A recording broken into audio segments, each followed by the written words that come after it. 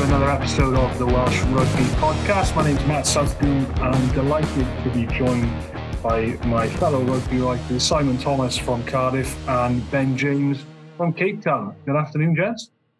Yeah, good afternoon. Congratulations to Benjamin, being shortlisted for the Regional Sports Awards this year. Good luck to him. He's a bit of a serial entrant, isn't he? Entrant and serial winner. I haven't won anything since I won a book token when I was 7 in Sunday school. They're not going to hurt me. No, congratulations. I'm not sure about serial winner. I think I've been compared to Leonardo DiCaprio twice this morning. It's the dinners you're in for, isn't it? It's the dinners. Yeah. If there is one, I'm not sure if there is one yet. I haven't checked. Well, there's lots of big ifs. It'll be a Zoom conference, won't it? Well, never as fun. Speaking of which, we are, of course, talking to each other on Zoom by the power of technology. You are coming to us from Cape Town. How is it out there? What's the, I suppose with COVID and all that, you can't really get much of a feel for the vibe, can you? Or, what's the kind of feeling around the tour out there at the moment? It's bizarre. We were speaking at breakfast this morning that it doesn't feel like the Olympics is on over here because you're not seeing any Olympics. I said, well, it doesn't feel like the Lions tour is either. There's absolutely nothing out in the streets. It's dead. Saturday, obviously first test day, the sort of day when you'd expect to see so many fans around. I think I counted 7 box jerseys and 1 Lions jersey. I was Paul from Bolton, who was just stood outside the stadium. God bless him. He's on a work visa over here just to see the teams come in. But that's the only Lions jersey I saw. It's a very, very bizarre sort of situation over here with just the lack of activity. I mean, it makes it quite nice for me because I get to go into nice restaurants every night without really having to book. But yeah, in terms of a Lions tour, it's very bizarre. In terms of how people are watching it over there, then Ben, I mean, are there any bars open where you can go? Or is everyone just watching it in hotels or restaurants or at home? Well, Saturday would have been the last game under the old curfew because up until Sunday night, it was a 9 p.m. curfew, so bars would be closing around 8 o'clock, and obviously the game Saturday night would have finished. Yeah, it would have finished just after 8, so it would have been a bit tight in terms of watching. I think this weekend maybe the alcohol ban's been lifted. It might not be on Saturday though. I think it's during the week. But bars and restaurants, they've been opening for the last 2 weeks, so hopefully there will be a bit more of a sort of excitement around the second test in terms of locals watching it as groups. But yeah, it's a really bizarre thing out here. We got a taxi back from the stadium after the game, literally picked us up outside Cape Town Stadium. And the first question he asked was, what's gone on here? And it was like, well, it's the first test between the Lions and the Springboks. This is the thing that basically the country sort of mortgages itself on and the union mortgages itself on for the last 12 years.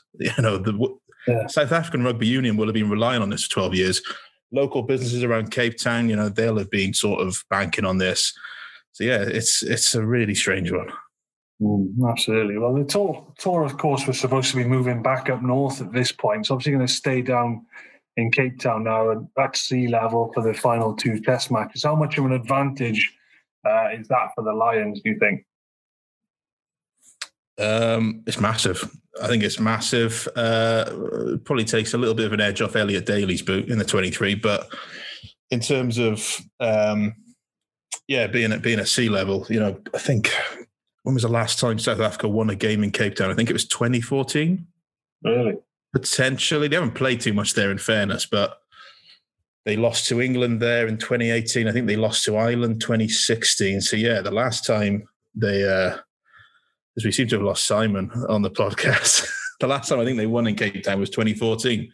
So it's a massive thing that all 3 tests are being played at the Cape Town Stadium. Yeah, well, let's hope Simon rejoins us. But for now, we'll plough on. 3 changes I make it to the Lions starting 15 from the first test.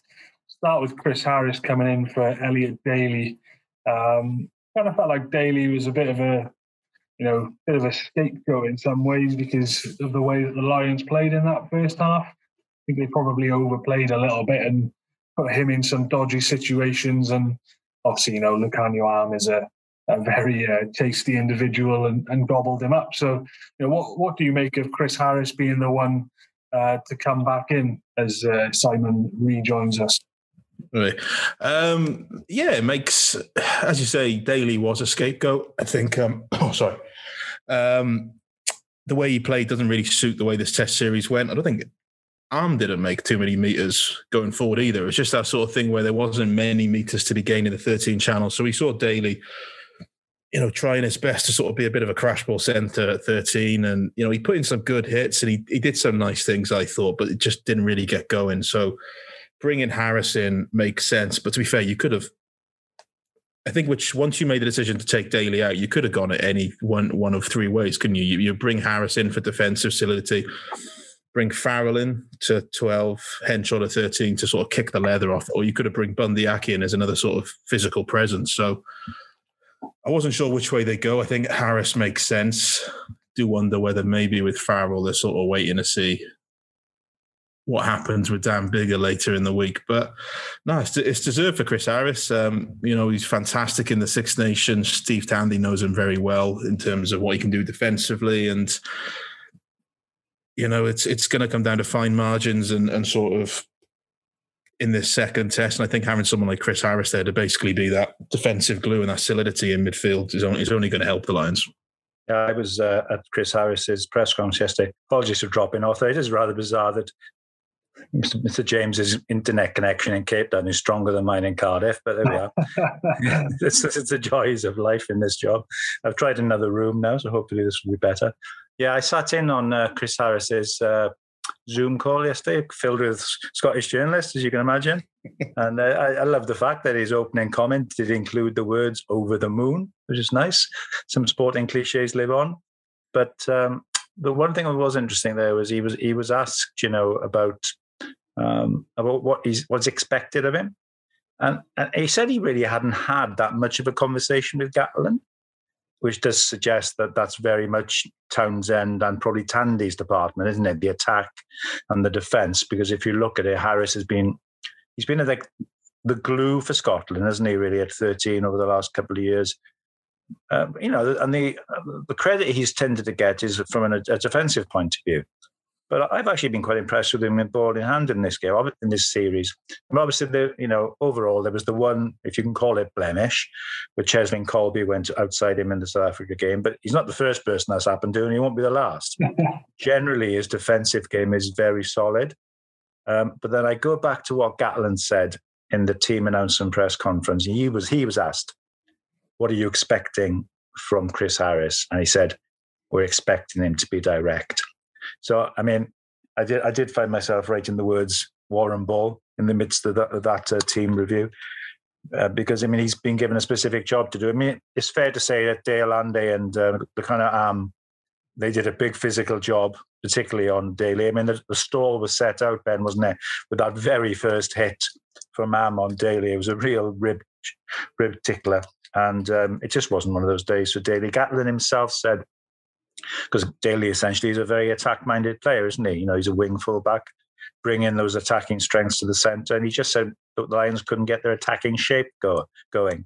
Now, the fact that they've, he said he wasn't disappointed with Daly, but they couldn't get the shape. Now, the fact he's dispensed with Daly almost says like they don't have a huge confidence that they can get that attacking shape in order.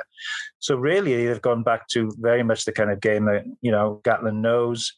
Paul O'Connell was talking on a podcast with Sam Warburton this week, very interesting listen, and talking about playing under Gatland and saying it was actually really easy because within a couple of days you knew what the game plan was, especially on that 2009 tour. We all remember it was Jamie Roberts taking the ball to the line, isn't it? And Driscoll working alongside him. And I guess this is what you've gone back to. I mean, Harris will be given a job to take it up direct and to stop them coming direct. And if you look at this team overall, you'd probably say it's a tad conservative. And if you look at the way you could expect the Lions to play, it's going to be a lot of kicking. They've gone back to Murray, who traditionally that's been a huge strength of his game, the box kick in general. It was something he brought really well to the party in 2017.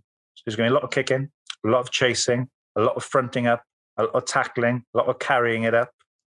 And Gatland himself said, if we can keep it a 6-6, 9-9, stay in the game. Again, the words arm wrestle were used. I'd love to be wrong, but I don't think it's going to be Super Rugby somehow. It's going to be knuckle down, backside up, and here we go, full frontal challenge, and that's the way it's going to be, I guess. Yeah, Ben, that's an interesting one. The Ali Price, Conor Murray selection as well. Price wouldn't have been many people's picks to start the Test series at scrum half before the tour, but I don't think there were too many gripes when he was named last week. Seemed to play pretty well. By and large, I don't think he did too much wrong. Finds himself on the bench now. Is that, I know the Lions went down quite early. I think it was 12-3 at halftime. Really weren't in control of the game at all. Is that just what we're seeing here with the selection of Conor Murray, just trying to make sure that the Lions don't let the scoreboard run away from them like it did last week? Yeah, I think so. I think if you look at Ali Price's game on Saturday, I thought he was very good. I think he did a lot of things good, but for 30 minutes, his kicking wasn't quite there. It wasn't on point. The Lions, I can't remember the exact number, but it was something like 13 uncontestable kicks to 5 in the first half. And then that became something like 8-1 or something in the second half. I can't quite remember the exact figures, but it took Ali Price about half an hour before he started getting his box kicks on the money. And I think maybe Gatland just feels that they can't afford to really sort of give the box another half an hour head start in this Test match. So in comes Conor Murray. Also, he did speak about, Ali Price is a bit more of a lively scrum half. And if the game loosens up in the last 20 minutes, then he's the sort of guy to come on. I don't think it's going to loosen up. Having seen the first Test, I think it's going to be cagey for the full 80. And I think Ali Price will just come on and do the exact job that Conor Murray did on Saturday, which is just kick the leather off it into the sky, sort of live off the scraps from that, and then just work off the field sort of position and territory. So I was shocked that Ali Price didn't retain his jersey, but you can kind of see why, just because of that sort of slow start. The phrase Gatland used, Ben, wasn't it? It was game management when he was talking about Murray's selection. Now, I recall it was about 20-25 minutes into the first half. There was one kick in particular from Ali Price. It just basically went up lateral, gave nothing to chase, almost came back on itself. They lost about 10-15 metres from it, if I recall. And I think perhaps that moment will have stuck in Gatland's mind, and the feeling that he can't afford the Lions to have that kind of thing happening in the first 25, because he's very much expecting the box once again to try and build a strong lead. The only thing that's, is slightly odd about it is that Price had those couple of wobbles, but then sorted it out. Yeah. So you might have thought, well, that's what you ask a player to do, isn't it? Especially in his first Lions Test match. You ask them to quickly find the way, find their feet. He did that, and is doing the things that you want in terms of the box kicking game management, and now loses out. But I guess there's just a feeling that for the first 30 minutes, he just wants that tactical control that he perhaps feels slightly more confident that Murray can deliver. And, let's be fair, Murray was probably one of the finest players in the last Lions tour. He was absolutely pivotal to the Lions game plan. So he's a quality player. And as you say, feeling is that when the game loosens up a bit, the likes of Price and the likes of Faletau as well can come on and, make the most of that situation. But yeah, a bit tough on Ali Price, but you always say, don't they, it's a 23-man game, unless you're a Josh Adams, of course. Yeah. It's interesting though, isn't it, Ben? I think, we look back over Gatland's, look at the 2019 Six Nations, for example. They settled on, in the end, playing with the more sort of free-flowing, expansive style of Gareth Anscombe. And they were actually bringing Dan Biggar on, more of the pragmatist, to close games out. So I guess the philosophy there is that you really take it to your opposition, get a lead, and then defend it. Is this just a horses for courses thing or not? But it seems like he's taken a different approach here, whereby, which is probably the more old school approach, I guess, is stay in the game, and then bring lively players on to try and pick off tired defenders. Yeah, I think that's the case. Simply because of who they're playing. South Africa world champions, and that's largely because they start strongly. They try to sort of build the scoreboard lead. They sort of build scoreboard pressure, move a couple of points ahead, and then work on the basis that you're not going to pick them off in terms of their defence. So for Gatland, it's a case of starting conservative. I think one of the reasons sort of Daly was dropped was perhaps not his own fault. I think that the Lions maybe got lulled a little bit with what they thought they saw against the box A team. You know, they had a lot of success with pulling passes back deep and finding depth in their back line, and then they tried to do that sort of off the bat on Saturday, and the box defense swallowed them up. They also tried to spread it a lot when sort of they won turnovers. They tried to shift it. I don't think they're going to do that again because they nearly conceded about 2 tries from it. I think they're going to keep it very, very tight for 60 minutes. And in truth, I don't even think it's going to open up when they sort of unload the bench. I think Faletau will come on, and he's not going to be the sort of Faletau we expect, you know, footwork in the wide channels. Maybe a little bit to extent, but it's going to largely be Faletau there for his tackling work. I think Ali Price is just going to kick the leather off it. The way to beat the box is to stay in the arm wrestle and be conservative and basically kick, because the one thing that they can't do at the minute is defend a kicking game because it puts their defense off kilter. And you're not going to put their defense off kilter any other way, really, in Test rugby, because it's just so physical and so smart. Yeah, so the other interesting call is Mako Vunipola coming with Rory Sutherland. And what do you make of that decision? I guess, you know, Mako did pretty well, I guess, by all accounts. When he came on, the scrum was good, decent on the field. You know, is that tough on Rory Sutherland, or do you understand it? Well, it's a real turnaround, isn't it? Because, I mean, Ben was reporting, you know, that Gatlin was telling the anecdote of his first conversation with Mako Vunipola when he linked up with the squad was basically, you're not fit enough, mate. You know, and obviously, you know, it's been particular circumstances. There's been a year of COVID, and he's been playing for Saracens in the Championship, a different kind of level. So I think it was classic Gatlin, wasn't it? Sort of, you know, he knows how these certain players tick. He's had Vunipola before, and he probably knew which buttons to press, and it looks to have worked because, you know, he's really knuckled down in training by all accounts. He's got his fitness levels up. There was a lot of talk before the first test. Oh, goodness me, no Wyn Jones. How's that going to work when Malherbe comes on and he's up against, you know, Vunipola? The idea that, you know, Mako, plus last year or so, was a few creaks in the scrum. Well, in fairness, you know, it wasn't just under Mako, Ken Owens and Sinclair as well. But the scrum went really well. And there was one crucial penalty win at the scrum, about 15 minutes from time. You know, and it was like the Mako of 4 years ago, you know, and you got to remember, this is a guy that's played in now 7 Lions tests. He played in all 3 in 2013, starting 1. I think started all 3 in 2017. He's come off the bench in 2021. Now he's in from the start. I mean, he's been there and he's done it, you know. And there's a few instances with this team. That's what Gatlin's gone back to, isn't he? He's gone back to Murray from 2017. He's gone back to Vunipola from 2017 and 2013. He's brought Faletau, starter all the way through New Zealand, into the squad. Kept Daly, you know, who, you know, some people think is perhaps a little fortunate to keep his place in the 23 ahead of Liam Williams, for example. He's still there. So he's gone back to people who did it for him 4 years ago and sort of 8 years ago as well.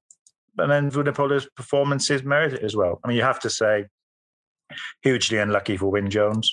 You know, you wonder now if he is going to feature in this tour. When they talk about a minor shoulder injury, and then the next week he's not available again. I don't know what you're hearing, Ben, but it's so unfortunate for him because he'd been the form lucid on the tour. He deserved to start the first test. You hoped he'd be back for the second. He's not. But I guess that's what happens on tour. The opportunity's there now for Vunipola, and you know, he will give everything. And you know the one thing with him, Vunipola, he's teak hard. He won't take a single backward step, and his performance coming off the bench last week, you know, makes you think, yeah, he's in good nick and he'll do a good job for the Lions. But as I say, so harsh on Wyn Jones. And what's the news, Ben? I mean, is he going to be available next week, do you think? It's a job to tell. So it's a slight shoulder infection is what's keeping him out. So he's on antibiotics.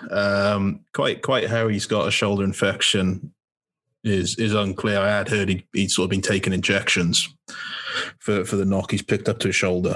The Lions are insistent they're not going to call someone out to replace him, so that's maybe a positive sign, because if you think back before the Test series, they called up Ronan Keller as a fourth hooker simply so they had a plan in place that the box couldn't sort of take this series to uncontested scrums if it ever got that far. So if they're willing to call up a fourth hooker to sort of have that contingency plan in place, the fact that they're sort of reluctant to call up a fourth prop to cover Wyn Jones would suggest that they're confident he'll be available for the third test. But I don't know. It's I think Xander Fageson's going to have a busy week of packing down on both sides of the scrum in training. Yeah, it's interesting. If you think back to the South Africa A game, when Wyn scored his try, you could see him wincing with his shoulder and holding it, carried on for a couple of minutes, and went down straight away again. Was clearly in trouble. And he thought, well, that doesn't look very good. So whether there's been treatment on that, which has been part of it, you don't know whether it's even if it's the same shoulder, you guess it is. Shoulders are quite important for loose head props. And especially one who sort of gets over the ball a lot as he does and carries close range.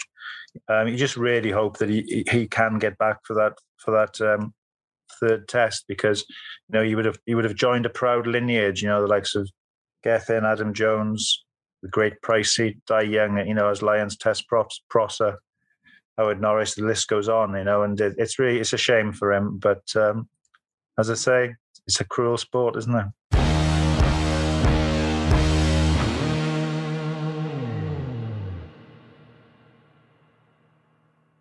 I'm Sam Warburton, and you're listening to the Welsh Rugby Podcast. Yeah, we've touched on it already, but I want to just allude to the absence of Liam Williams as well, Ben. We've sat here, and it kind of feels to me, looking at the team that Gatland selected, this game is going to feel a lot like the World Cup semi-final. It's going to be a lot of kicking. You hear him saying things like, we want to stay in the arm wrestle and things like that. Well, it's exactly what he said before the 2019 semi-final.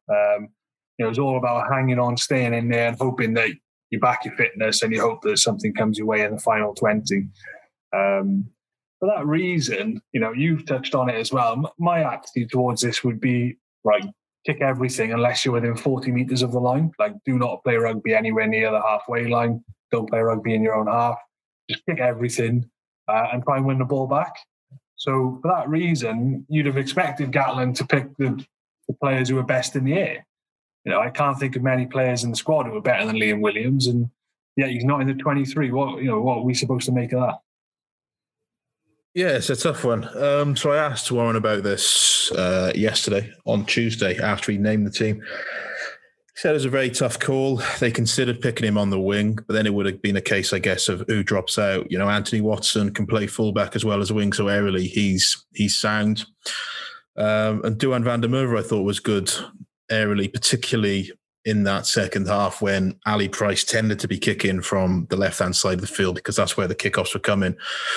Van der Merwe got a lot of change out of Colby and Quagga Smith dropping deep and LaRue sort of causing disruption and allowing the Lions chase to sort of get on top there. So it is a tough one. I thought they might bring sort of Liam in for Van der Merwe, sort of go with the whole three fullbacks thing in the back three. They discussed that. They looked at Liam as a winger, but they decided ultimately he's more of a fullback, and they felt that Stuart Hogg had done enough to keep his place.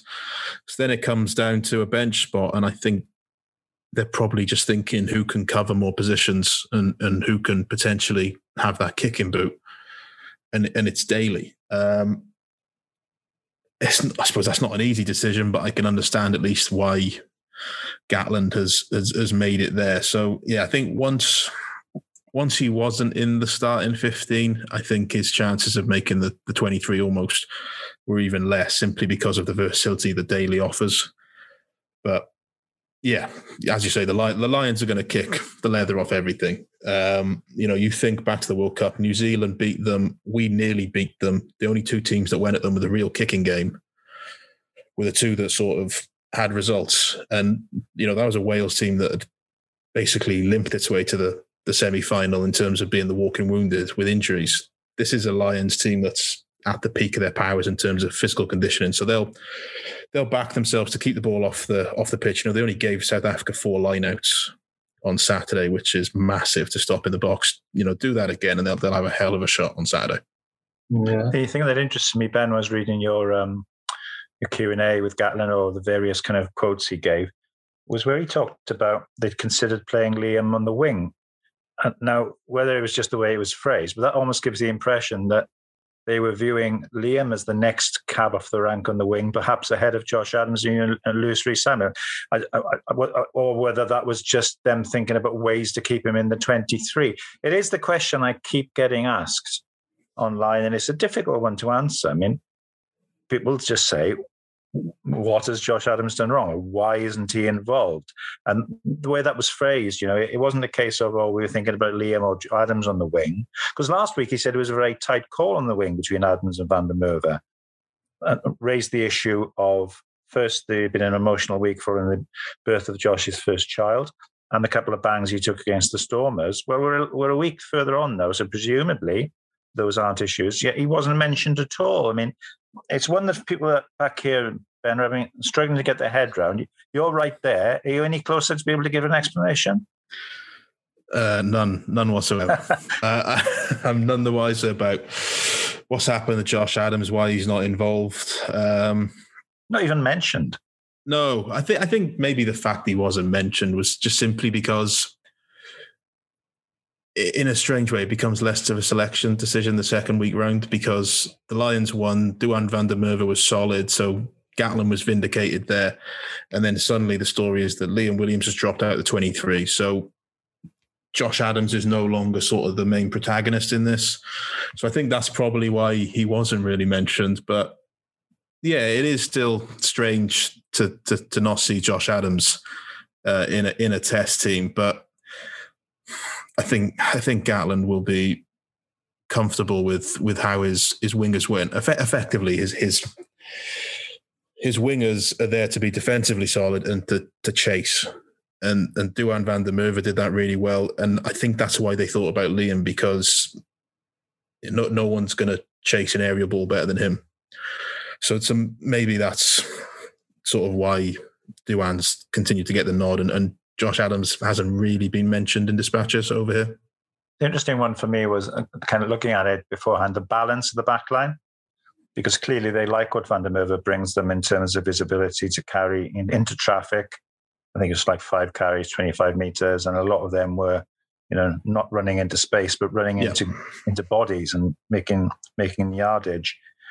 Now, I did wonder that, obviously, with Daly's position looking sort of, under threat, if they perhaps went to Bundy Aki, who's very much of a carrier, very much of a sort of bullet train, using this Tokyo kind of terminology, very straight up, whether that might change the balance of it, and then it might feel if they've got that it would leave the scope for bringing in Adams, who's probably, I think it's fair to say, probably a more rounded wing, in terms of perhaps his ability under the cross kick, also his ability to pop up around 9 and 10, just great angles that he hits, and his predatory nature and his sheer gas and his chasing, But although they talk about Chris Harris being direct, it's at a 13 channel. So you haven't got a real sort of essentially crash ball man at 12. So I guess they like what Van der Merwe brings in terms of his power and his physical carrying. And with the makeup of the midfield, they want to keep that in there. It's it's just it's tough on Josh. It's funny the way these things work, isn't it? Because you'd have said after the first 4 or 5 matches, when you were looking at your absolutely nailed on Lions test players, he'd have been in the first 1 or 2 or 3, wouldn't he? Yeah, no, absolutely. But you mentioned Van der Merwe's physicality. Like, I was watching the game back again this morning, and there were times when he was sort of taking tip-on passes from Tom Curry as a sort of second forward almost. So that's the physicality that Gatlin probably wants in his team. Meters are going to be at a premium against the box. If you look at Maritoji and Alan Jones, they manage 12 meters carrying between them. You're not going to get big gains. So I think having someone like Van der Merwe sort of running off a forward like Tom Curry or someone else, or even Maritoji or Alan Jones, someone who can give a little tip-on pass, that's the way that you're sort of going to get those soft shoulders against the box and making roads and probably milk penalties. And that's the game plan effectively. It's not pretty, it's not nice, but it's getting territory, it's getting the box defence scrambled without ever really breaking them down and milking penalties out of them. I think, in fairness, Matt, Ben, this whole debate is perhaps a reflection that the back three is a real area of strength in this squad, isn't it? There's the fact that Reece Samet was shortlisted for Six Nations Player of the Year and really hasn't come in a discussion over the last couple of weeks. And in fairness, it was a winning team. You wouldn't say any of the three in the back three let themselves down. I think Watson, he beat more box than any other player by some distance. Hogg, made yardage both as a runner and with his kicking game. And we've talked about what Van der Merwe did. So you can understand the same again vote. I suppose the question is whether a change in the back three, a tinkering of the back three, could have taken it to another level again, particularly in an attacking sense. But given the way it looks like they're going to play, you can understand why they've done it. So I probably answered my own question there. I'll put it this way: if I'd gone on tour, scored 8 tries, and missed the birth of my first child to be there, and then suddenly wasn't involved at all in the Test series, I'd be a little bit annoyed. But we won't go back over that because I've heard my views on that selection policy before the first Test. So we'll carry on. Rassie Erasmus has been very entertaining this week, chaps. He's been getting involved on social media after the games, retweeting an anonymous account that has pointed out some potential infringements from the Lions that the referees missed in the first Test. First of all, Si, what do you make of coaches going on to Twitter and getting involved in this sort of stuff? Should it stay behind closed doors, or are you happy enough for Rassie to do what he wants on Twitter? So you're talking about Rassie now or Jacques or Johan? Which one am I answering about? Well, I have to say, I attended the Springbok. I was on a computer in Cardiff. I sat in on the Springboks team announcement press conference yesterday and wasn't expecting it to be the most entertaining because, although I'm sure he's a very good coach, Jacques Niamba, he's not the most charismatic of figures and certainly not compared to Rassie.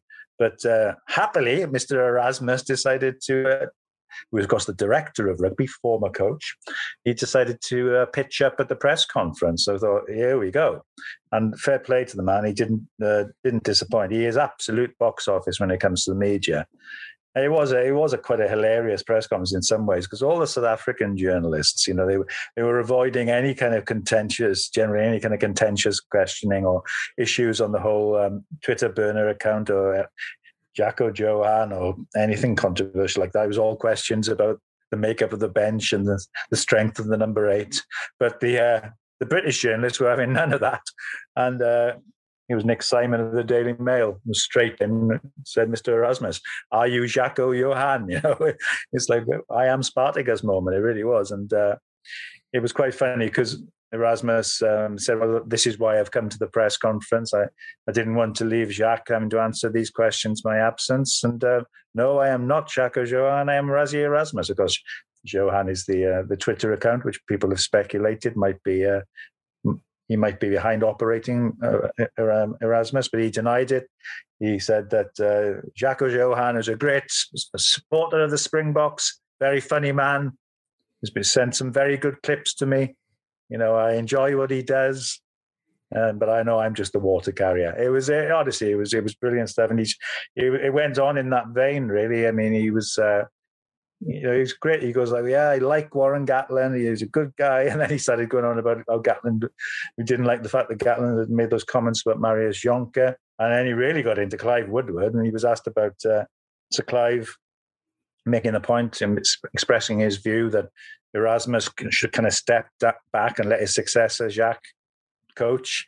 And it was a brilliant put down for me about Woodward. He said, I don't think sir means quite so much in South Africa as it does in England, And then he said, I'm not interested in what Sir Clive Woodward has to say, And it was a real masterclass of, a tour de force, put it away, a tour de force of a press conference. You had lines coming out of you, left, right, and centre. You didn't know where to start. I'm speaking to the desk and say, how many different lines can you get in the headline for this? Yeah. And it was good. But I mean, on the general point of should coaches go on social media, I just don't think we can say anything because we absolutely lap it up.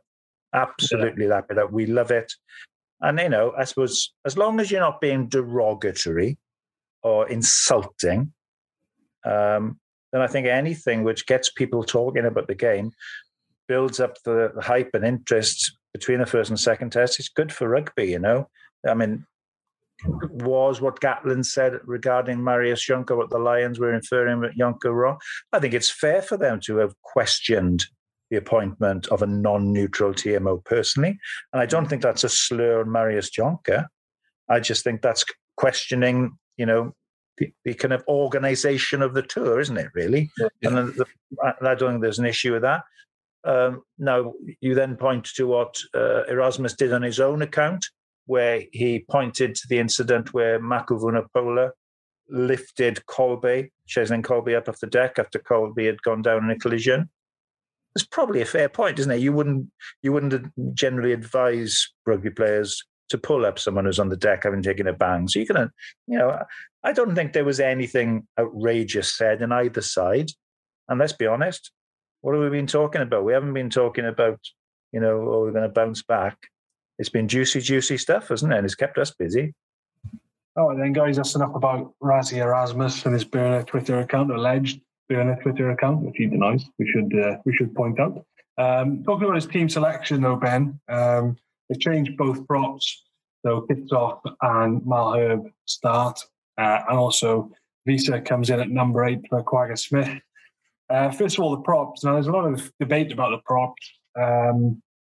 Didn't really fire, didn't really have the impact that they were supposed to. I even listened to a podcast with Adam Jones the other day, saying that Malherbe doesn't look like the player that he was at the World Cup. What do you make of that decision? And I guess as well, we should be expecting a bit of a backlash in that department. Yeah, well, they built it up so much last week, the fact that their best props were on the bench. And when the box got the shove on the Lions at the start of the match, you almost thought, well, you weren't surprised, because if you were those props starting that match, having basically been told all week that you're despite starting your second best, it's the perfect motivation. And then, when the big names came on, Malherbe and Kitsoff, it all went to pot a little bit. So maybe this week they'll sort of have their own motivation to come back. But yeah, it's an interesting one, because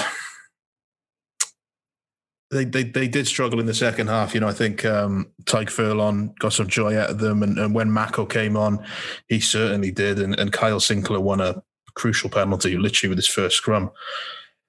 And that was basically the South African bomb squad diffuse. So they've probably switched back to what they know in this sense, and it's just whether it delivers now. But the one that really interests me is Quagga Smith at the back of the scrum, and sort of his demotion and the fact that Jacques Nienaber has basically taken full blame for it in terms of what he sent him out tactically to do. Obviously, they're without Dwayne Vermeulen, which is a massive loss. I think if you're being honest, you'd probably sort of taken Sia Khaleesi missing out had you had Vermeulen back, if you're a Box fan, simply because of what he does defensively. The way he sort of organises defence, he's the defensive leader. So much of their defensive work comes from what he does around the sort of pillar and post positions of the ruck.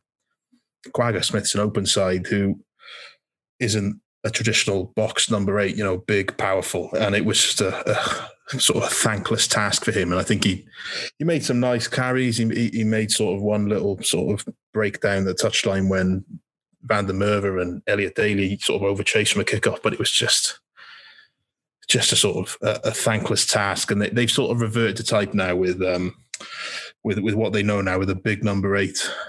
So how that goes, it'll be interesting to see. They've got the 6'2" as well on the bench. Potentially, they've got a bit more air in their lungs, after a test match to sort of get through a little bit, and they'll last a little bit longer in the arm wrestle. But the pressure's all on this bomb squad now, showing what it's made of. Yeah, sorry, what do you make of the 6-2 split? Should we be feeling like this is a little bit ominous? Are you worried about what sort of backlash the South Africans might bring? It was interesting in terms of the explanation why they didn't do it last week and why they've kind of reverted to it this week. I mean, essentially, It was because a couple of their backs had been among the group who had to isolate post-COVID, hadn't had much rugby, hadn't had limited training, and I think they were wary of going into it with just two backs as a result. So they went to a more traditional 5-3. Now, I guess with a week away from isolation, more training time, they feel comfortable. It's a big ask for Villemester, isn't it? It's covering virtually the entire backline by the look of it. But it does allow them to go back to what was so successful for them at the World Cup. And, it is difficult. But then again, I suppose, we all talked about how their front row off the bench was going to make a massive difference last week. And it did, but not a very good one, let's be honest. I think it was interesting watching Ox and Che. I remember watching him for the Cheetahs when he was starting out playing in Pro 12, probably 4 years ago. Looked a real talent, that a young kid, progressed there to Super Rugby and now then to Test Rugby, and he was playing really well.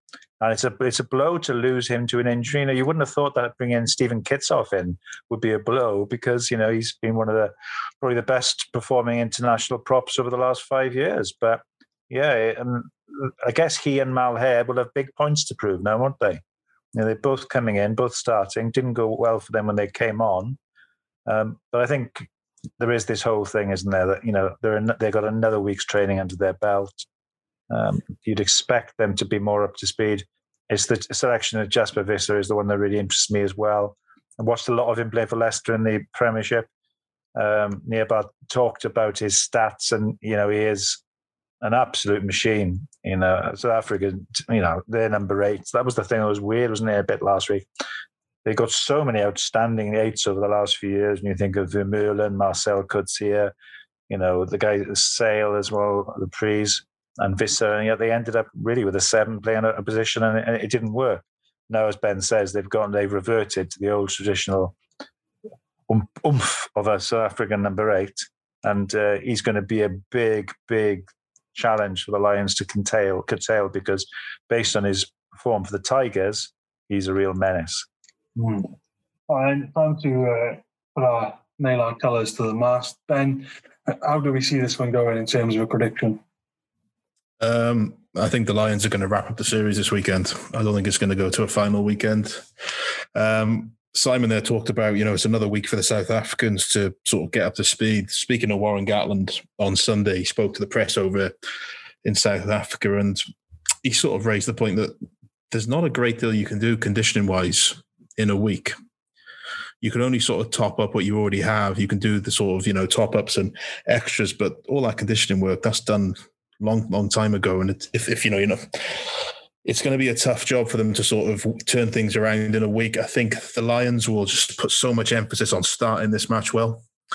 They'll sort of kick the lead off the ball, I've alluded to many times. And for me, what's crucial is they got parity in the scrum in Cape Town, and they got a relative form of dominance in the line-out more. They milked penalties like it was all too easy in that second half. Watching it back, some of the things that Alan Wynne-Jones was doing, the sort of draw penalties from Peter Steph to Twat, it was fantastic to see stuff like that. Just little sort of details that helped them get on top. They do that again on Saturday. They get penalties from phase play, which they did when their kicking game worked. Then, yeah, I see the Lions wrapping this series up probably by the same margin. I thought the Lions were tremendous in the second half last week, and as much as anything, because they beat the Boks at their own game. They won the aerial contest. They got on top in the driving lineouts. That the two things we really feared from the Boks, and also crucially, they turned things around in terms of discipline. They were found wanting a bit in that front in the first half, paid the price. Second half, they were squeaky clean, and they put the pressure on the Boks to draw their penalties. So they did really well.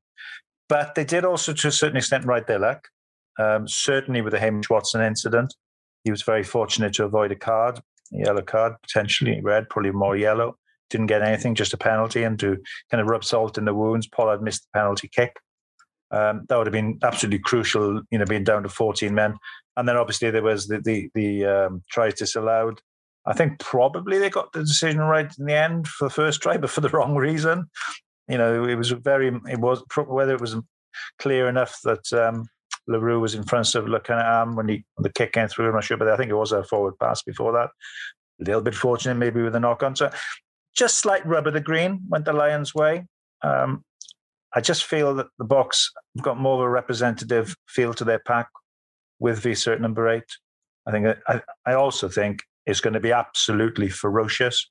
I do have the feeling of Pretoria 2009, which is one of the most brutal games of rugby I've ever seen. It was like Casualty Ward 10.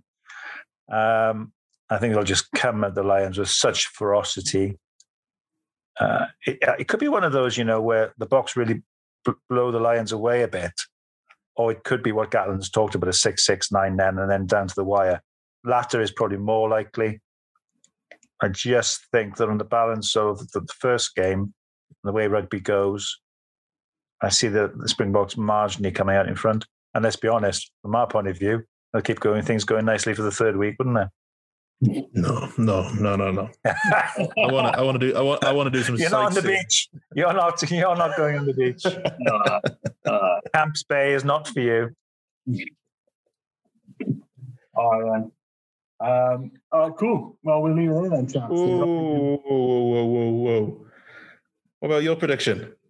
My prediction was 1 point off last week, might I add, before we get started. But I probably edging towards the Boks. I think they've probably got more growth in them than the Lions have. I thought the Lions played very well second half, but I think South Africa will probably feel like they didn't make it difficult enough for the Lions. I'm expecting a serious reaction from the South African side. If they can cut their discipline down, they'd have won the first test. So, if they've got that in the back of their minds, it's probably going to improve from their point of view. Like you said, like we've touched on, the two guys starting are going to really have a point to prove. And I think if that goes badly for the Lions, then I think it's a bit of an ominous sign. And I just think there's going to be a reaction from the Springboks, and they've got more room to grow in this series. And now I worry a little bit because, Gatland's spoken about the fact that there'll probably be changes for the third test, if the Lions lose.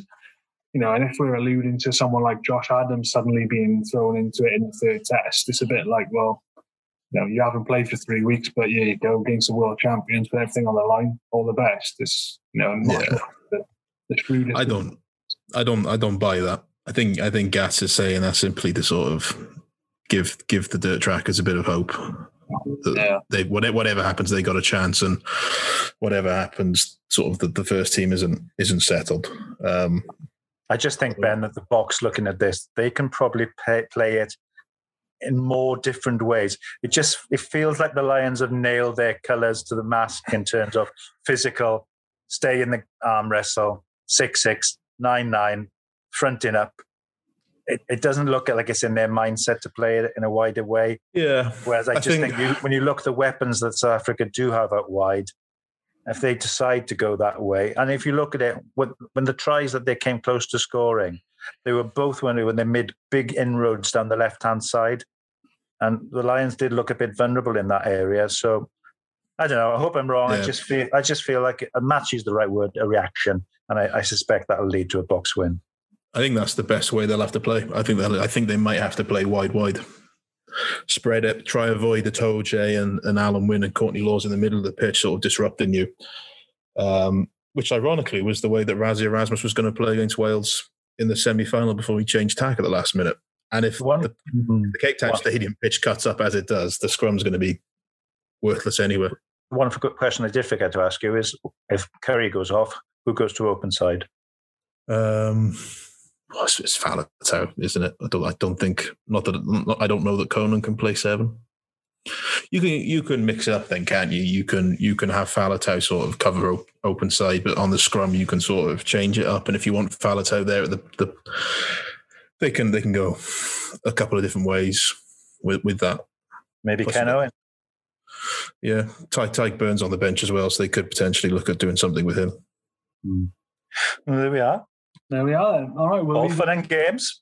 All fun and games indeed. All right. Well, as we've touched on, as I'm sure you all know, listening at home, the Lions' second test is fast approaching, coming on Saturday. Kickoff is 5 o'clock UK time. There'll be plenty going on between now and then, but to catch all the build-up to the test match and all the live updates and reaction on Saturday, stay right here on Wales Online.